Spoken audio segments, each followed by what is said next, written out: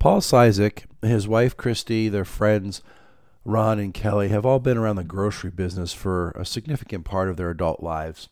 Their paths have crossed on multiple occasions, and when they realized they were all exploring a potential market for downtown Tucson, they agreed to join forces and take on the challenge collectively. In a world moving to the supermarket, online delivery, cheap and impersonal service, an independent grocer stands as David to that Goliath. That's how Paul describes it in our interview. Yet the owners of Johnny Gibson's Downtown Market stand toe-to-toe with Goliath and use customer service, ingenuity, and a human experience to battle for that grocery dollar. Johnny Gibson's Market is a unique gathering spot in our urban center. It serves all manner of economically and demographically diverse patrons. After all, as Paul tells us, it's a place for anyone who needs to eat or drink. Everybody was talking about downtown. Steve Gibson was trying to woo Rincon Market to open up another store, but they had their hands full with the catering part of their business. So we were looking with the guy over here, John Wesley Miller. We were looking at his building, and Ronnie and Kelly were talking to Steve. Ronnie and Kelly and I just happened to have a dinner date the day we were looking at Miller's place. And I said, you know something, I'm going to talk to the Rincon folks, because I know they're looking down here. And it was at Kingfisher, and we decided that, what the hell, why are we each looking? Let's just do it together. And that was really it. We just decided that we were going to collaborate, and we knew that two stores couldn't survive. We didn't even know if one store could survive. So anyway, so that's what happened. At Kingfisher, we had some drinks and said, we're going to go to business together. Why downtown? I mean, what was the draw for you? It seems like it was not the ideal marketplace for a marketplace. Well, it was really about the modern streetcar nearing its being done. And there was just a lot of marketing going on about downtown. The Downtown Tucson Partnership was very, very active in trying to get people to come down. The city was very desirous of a grocery store being put in. They were talking to Steve Gibson, because he had this big space. Steve was talking to Rincon and then to me. And I don't know, I think it was a matter of it was time to do something for us, for Christy and I. And it kind of just, it was serendipity, let's call it that. So you're an independent grocer, is that? Been an independent grocer for our whole lives. Right? And that means what? That means that you are the David in the David and Goliath story. You have so much competition with chain stores that you end up being a niche market or a quasi grocery food service establishment, which is kind of what we are. And you try to make it, basically. And downtown was the new frontier, so to speak, the brave new world. And so that's what we did. How long has the store been open? The store's been open since July of 2015. So we've made 3 years and a few months. So when you opened the store, did you anticipate the diversity of your clientele? I mean, you've got quite an economically diverse target audience here in downtown. Right. This is the spectrum. Whatever is downtown economically and socially is now in Johnny Gibson's. And we opened the store on a high-end note, more gourmet, more natural. That was not what the people who are willing to walk into our store, because we have no parking lot, that was not really what they wanted. So over time we skewed the offerings to be a bit more mainline, a bit more convenience. But it really was a metamorphosis over those 3 years into what we have today, which is what we have today. Now, you're saying construction starting on a lot of new residential developments. They're still a couple of years out, but it's then possible that might cause you to metamorphise again. Yeah, no, it is certainly something that is fluid. So, yeah, we're waiting to see what the next wave, or shall I say the real wave of residents in downtown Tucson, as opposed to nighttime visitors and transient people walking past the store just popping in. I use transient in a very broad sense. But we can quickly, if we have to, morph into a more full-scale, full-line store. Yes. For those that are not familiar with this location, your store is called Johnny Gibson's Downtown Market. Yes. You are not Johnny Gibson. No, although people mistake me for Johnny Gibson because Johnny was a bodybuilder, and of course with my physique, yeah, we're all laughing right now, guys. So how did Johnny Gibson's Downtown Market come to be? You know, it's a really, really great question because how come it's not Rincon 2? How come it's not Paul's Market? How come it's not, you know, a number of names? Christie's Market, my wife. It was us sitting down with the Gibsons and realizing with Johnny Gibson, who was, you know, Mr. Arizona, Mr. Tucson. He was the local barber here for, you know, 50 years, 50 some years. Had the gym equipment company, and his gym equipment was quite famous and quite international for many years before Nautilus and those other guys kind of worked him over. He was an icon downtown. And Johnny, of course, wasn't a grocer.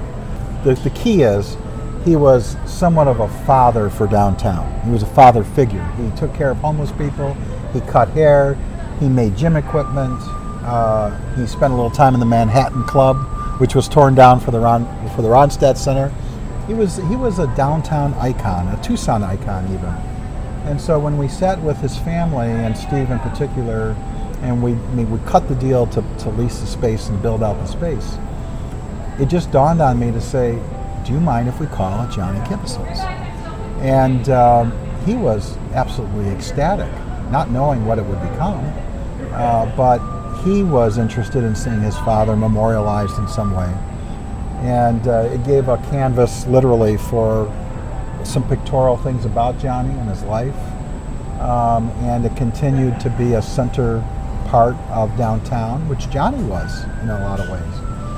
And so it was about goodwill and nostalgia, and keeping a little bit of old downtown around while everything else was being transformed.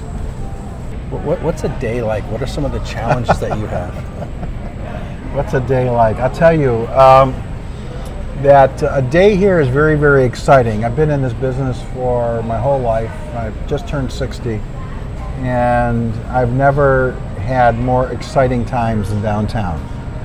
And of course, you know, when you're the grocer downtown, as opposed to being any other kind of business, you're going to segment into a certain kind of clientele based on your business. Well, the market opens the doors to all, and anybody can be in here buying, and so you get all strata of economic and all issues regarding maybe substance abuse, homelessness, mental illness. Anybody who needs to eat or drink can come into the market, and so that makes for the most eclectic of clienteles. And urban areas are known for, you know, all of those strata of individual. So we get it all, basically. And so, you know, we're chasing down shoplifters or trying to reason with people who might be drunk or high, or maybe they're, you know, depressed, or they're just any number of things. And so we've counseled people, we've fed them, we've called the police on them, we've tackled them. I mean, we've done it all. In an urban environment, when you're dealing with situations of mental illness or homelessness, I think a lot of times we see an individual on the streets, and that might be the one interaction we have with them. But I know in talking with you in the past, you might see that individual in your store repeatedly and actually be a customer of yours. Yeah, and you know, that's where the humanization and the empathy and sometimes even relationship starts to happen. And the grocer, the market, was always that place in the community. You know, you would meet your neighbors at the market. You would see everybody at the market because everybody was going to the market, and that's kind of what happens down here. And with the kind of the cool thing about it is that we all have our our peeps, and we all have our places, and we all have our, our economic situations. But you know what? You get to meet people, some pretty cool people down here that maybe didn't fit in your place before, or in your life before. And I met some pretty cool people down here that I would not otherwise have rubbed elbows with, because they weren't in my church, they weren't in my clubs, they weren't in my neighborhood. And so that's the cool part of it. It's a touchstone for a lot of people, and sometimes it's to get warm, sometimes it's for a kind word, or a glass of water, or whatever it happens to be. If they're down on their luck, sometimes it's a free meal. It is what it needs to be. I think where we draw the line, and where we have to, is when things become,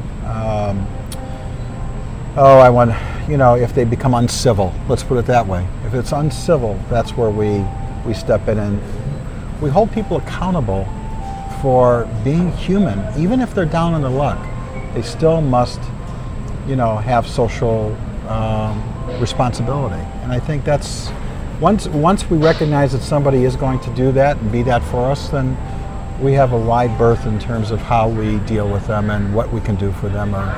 We work with Downtown Tucson Partnership and help people find places to live and things like that, and places to eat beyond us. It's kind of cool.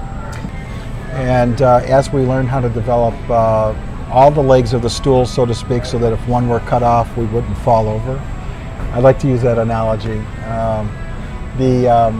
We could always use more support in terms of local people coming in and spending $1 or $2 and helping us out. But that being said, I think the future looks bright for Johnny Gibson's, and it definitely looks very, very bright for the downtown community. So enjoy it. It is what it needs to be. I like that line quite a bit from that interview. I'm someone who does shop at Johnny Gibson's quite frequently, and I'm always impressed with their ability to adapt to the variety of clientele that they have in there, from the top echelon all the way down to some of those struggling the most. Now, our interview took quite a philosophical bend, something I wasn't completely expecting, and heading into that, we did edit a lot of that, as we typically do for the show, but you can hear much more of the interview by heading over to Facebook and listening to that extended version. Paul tells us his story as a young man in Chicago, growing up in a grocery family, and how the values he displays today are the result of many years of crafting them in the grocery business.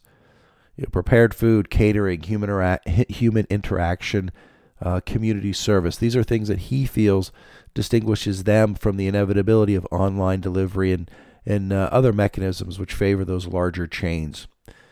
And he also talks about why it's important that a place like Johnny Gibson's Downtown Market finds its way in this competitive food service world.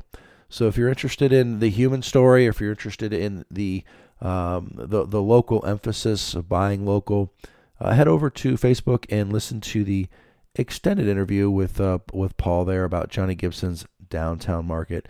And of course, we'll link over to their store as well.